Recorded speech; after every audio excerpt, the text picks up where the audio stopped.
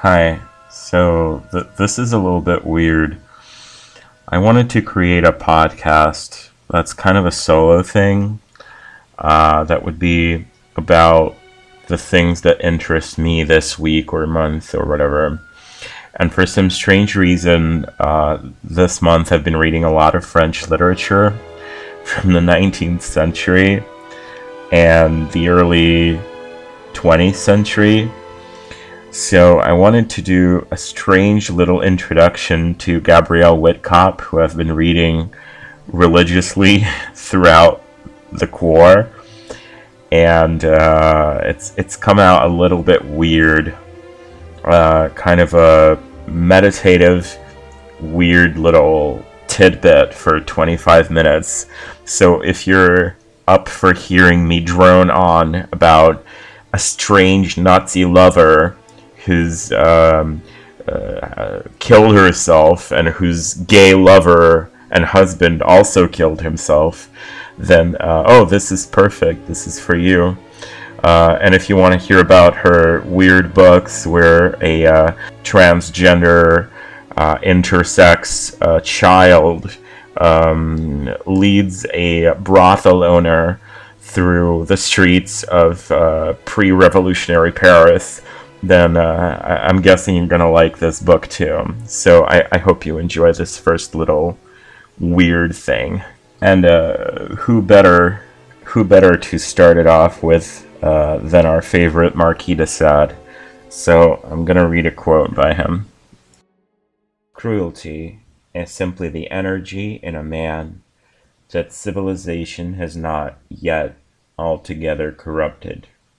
Now, when de Sade was stating that, he was confirming what the history of art has always demonstrated, that violence has been a constant subject of fascination. But de Sade was the first to show that any pretext could be used to actually represent cruelty and at the same time justify cruelty. I wanted to talk today about a writer that is not very well represented in America. Her name is Gabrielle Wittkopp. She was born Gabrielle Menardieu in the city of Nantes. And her short life story is that she married a Nazi deserter in Paris and hid him in her home and then moved with him to Germany after the end of the Second World War. And she's most known to the American writers for her books, Murder Must Serene, Exemplary Departures. All of these were, by the way, written in the 70s and 80s. She started writing quite late, but the most well-known book of hers is, of course, The Necrophiliac. But I'm going to talk today about a book that, as far as I know, has not been translated to the English language at all, for many reasons. And that book is called The Cellar of Children.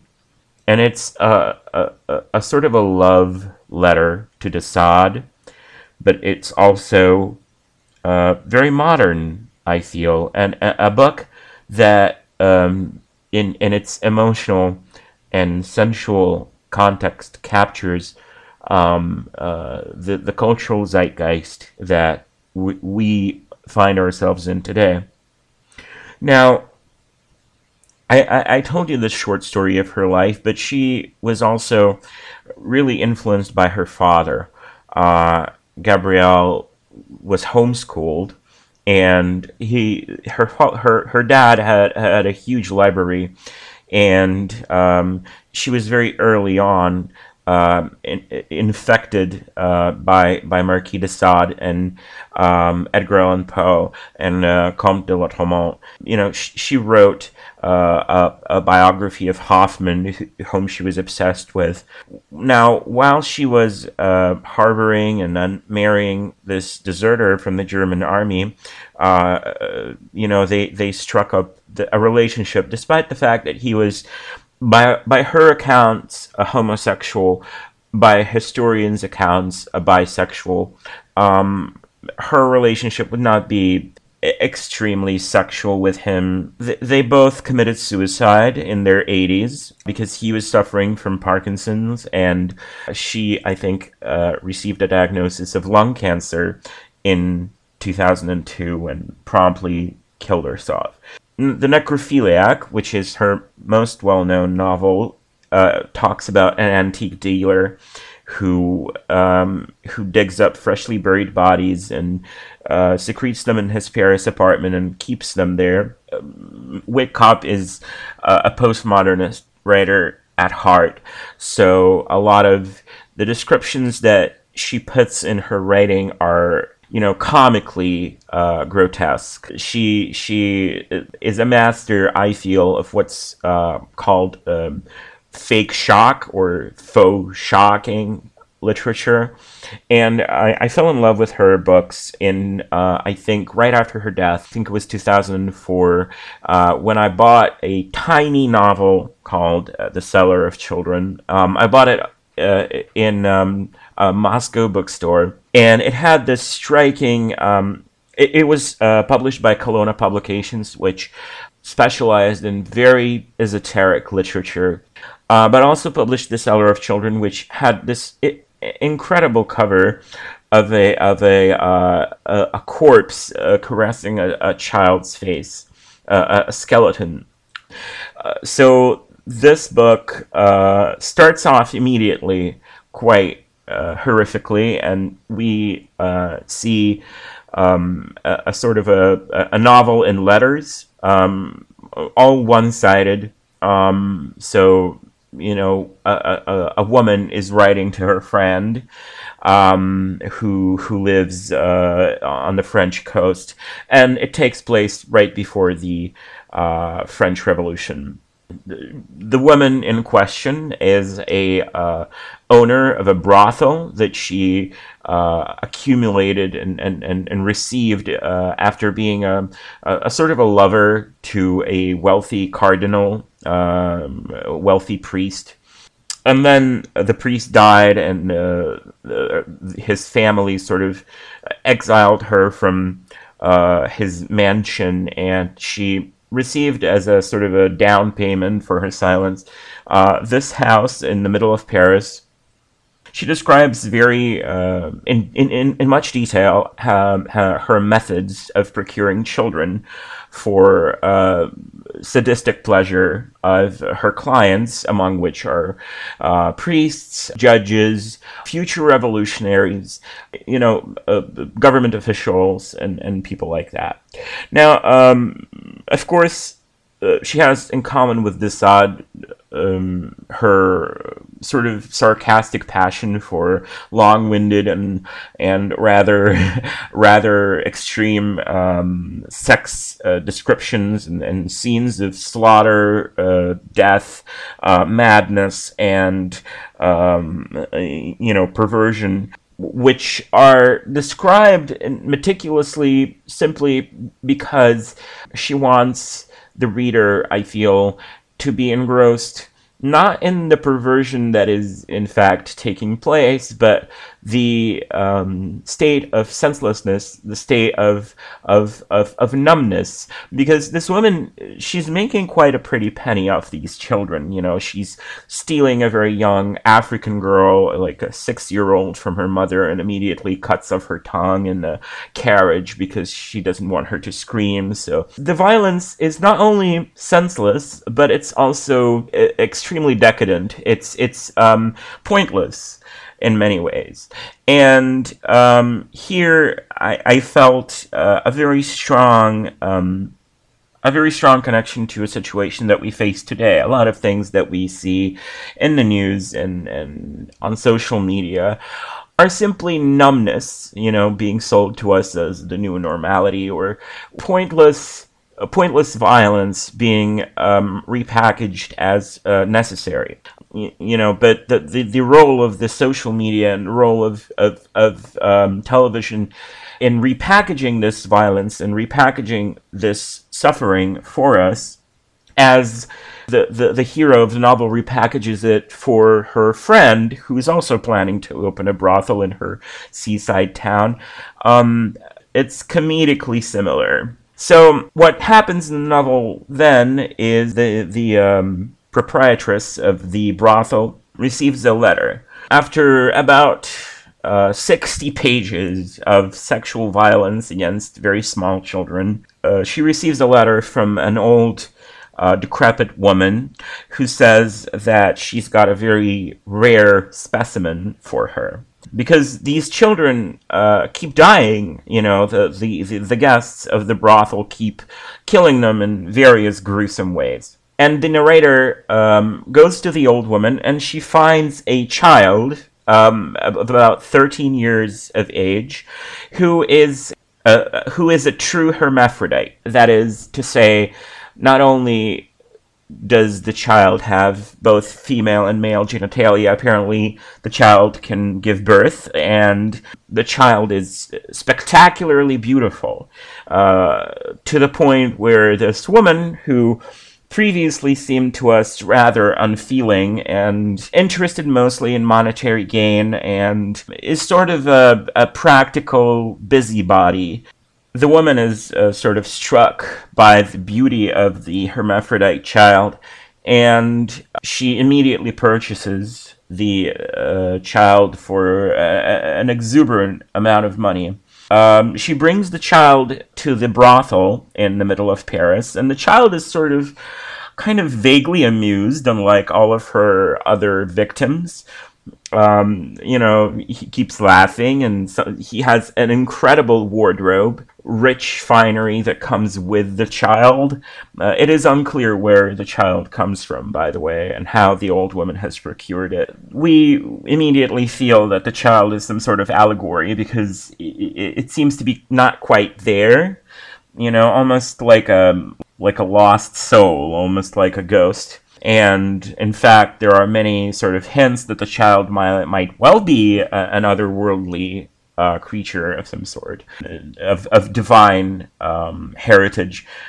When the child doesn't die from a lot of the torture, most of which also, in the great traditions of de Sade, is also blasphemous. There are many children which are likened directly to saints, to the Virgin Mary, and to the Christ child. These are the things that Wittkopp places in the novel to specifically demonstrate the obscenity of the idea of obscenity. The boundaries of humanity and inhumanity have to be blurred for this point to be put across. Blasphemy and piousness and martyrology and cannibalism and animality and copulation reveal their nature, sort of crack open the shell of what they are. Like de Sade writes, ferocity is always either the complement or the means to lust, going as far as announcing, if not precipitating, the actualization or radicalization of the theme of kidnapping that the 19th century would liberate from its mythological context. So, we see a lot of thematic kidnapping in the arts of Picasso, for example, and Cézanne and Degas. For this leap across to have been taken, people like de Sade, for this point to be put across, we need to, as de Sade said, attack the sun. So this mysterious divine girl boy arrives at the brothel and is immediately sold, and seems to derive quite a lot of pleasure from being in the brothel. And so he takes a sort of a Luciferian, kind of angelic Luciferian fallen angel approach to his position.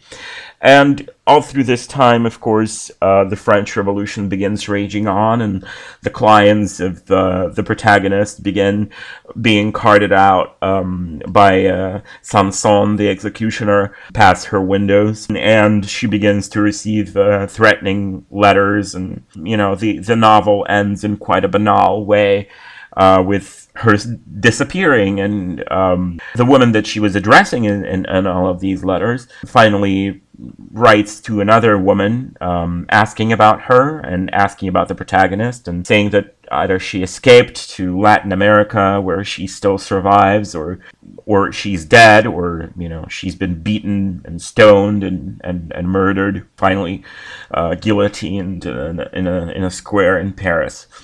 But before she actually disappears, she once again meets the hermaphrodite, now dressed as a sort of a young man, elegantly dressed, if a little disheveled, which is understandable since the terror rages on around them. They spend a dinner together, and they make love one last time. She begs the hermaphrodite not to leave, and she asks the hermaphrodite to go away with her and escape Paris together. The boy, girl, child, angel responds that it is impossible, and then disappears after their lovemaking in the morning. In fact, he's quite jaded with the entire experience around him.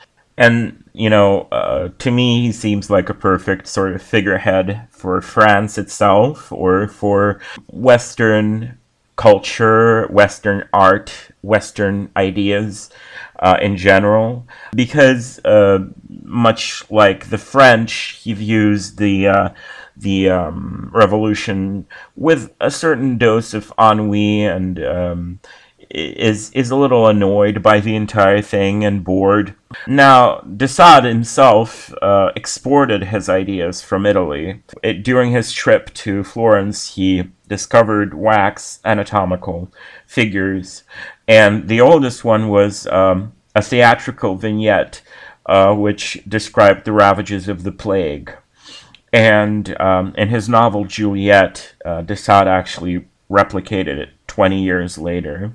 Much like Wittkopp, he was fascinated by the powers of metamorphosis, because the hermaphrodite in the novel is almost a central character. The proprietress of the brothel isn't, in fact. She's simply an observer. The miniatures that de Sade saw showed both the inside and the outside of the body, something that would otherwise be impossible to see without committing a crime. So both de Sade and Wittkopp attempt to do the same.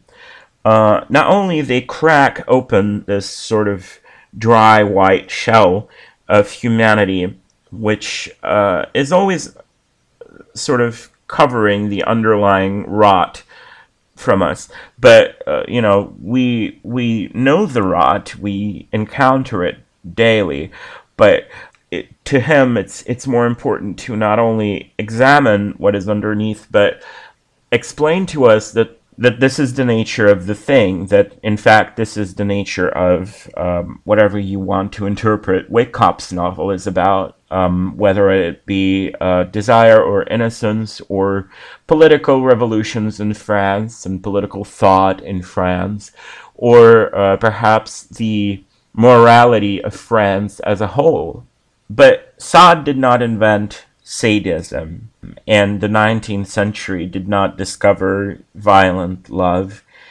But one of the major themes of the 19th century was in fact violent love, and you have to understand that Wittkopp is not a snob. In fact, she's as anti-snobbish as possible. Her prose makes fun of aesthetic sensibilities, even the most perverse ones, because they are grotesque, no matter how aesthetically pleasing or on the opposite side, grotesque they are. They are grotesque. For example, her novel Murder Most Serene concerns the art of poisoning. And so over about 30 years, a Venetian nobleman called Count Lanzi sees 4 of his wives perish. They all suffer rather gruesome deaths. He himself is an aesthete. He wanders his library, a labyrinth of books, where he loves his books so much that he almost feels sexual passion. Now, Wittkopp liked to refer to herself as a puppet master or a bunraku master of the Japanese theater that presents a play not only to the audience but to herself, and that she is herself her own spectator. In her novel Murder Most Serene, we see a very similar narrative to The Cellar of Children. We see the Republic of Venice, the most serene republic. Finally, Napoleon comes into the city with his cleansing wrath, much like the French Revolution rages across the streets in The Cellar of Children. This feels very modern to me, not only because this was a year of many endings and a year of many finales and many cleansings, but also because both the protagonist of Murder Most Serene and the protagonist of Cellar of Children have the chance to take stock of what was most important for them in their lives, which were filled with cruelty, filled with violence. So, coming back to de Sade for a second, I want to give you this quote. "One day, while observing Etna spewing flames from its core, I wanted to be that famous volcano." It's, of course, one of the characters of de Sade books speaking, but the fact that on several occasions from the depths of the Bastille, Sade invoked this image of the volcano expresses the symbolic power that was given to him by God. He recognized it as a force comparable with his imagination, which with 120 days of Sodom made the prison implode and transformed it into a fortress of perverted desire. In other words, Sade could transform it into a new space in his mind where the infinite was no longer sought in the kingdom of heaven, but was hidden in the depths of human being, through which he could occupy imaginary spaces like Piranesi, where desire has long since reinvented the world. Our world has been completely taken over by desire. So the whole reality, de Sade and Wittkopp both write, after reaching the peak of desire, is put at risk. So by taking the world's excesses as his only measure, de Sade gives himself a stable physical basis to his conviction that man's entire happiness lies in his imagination.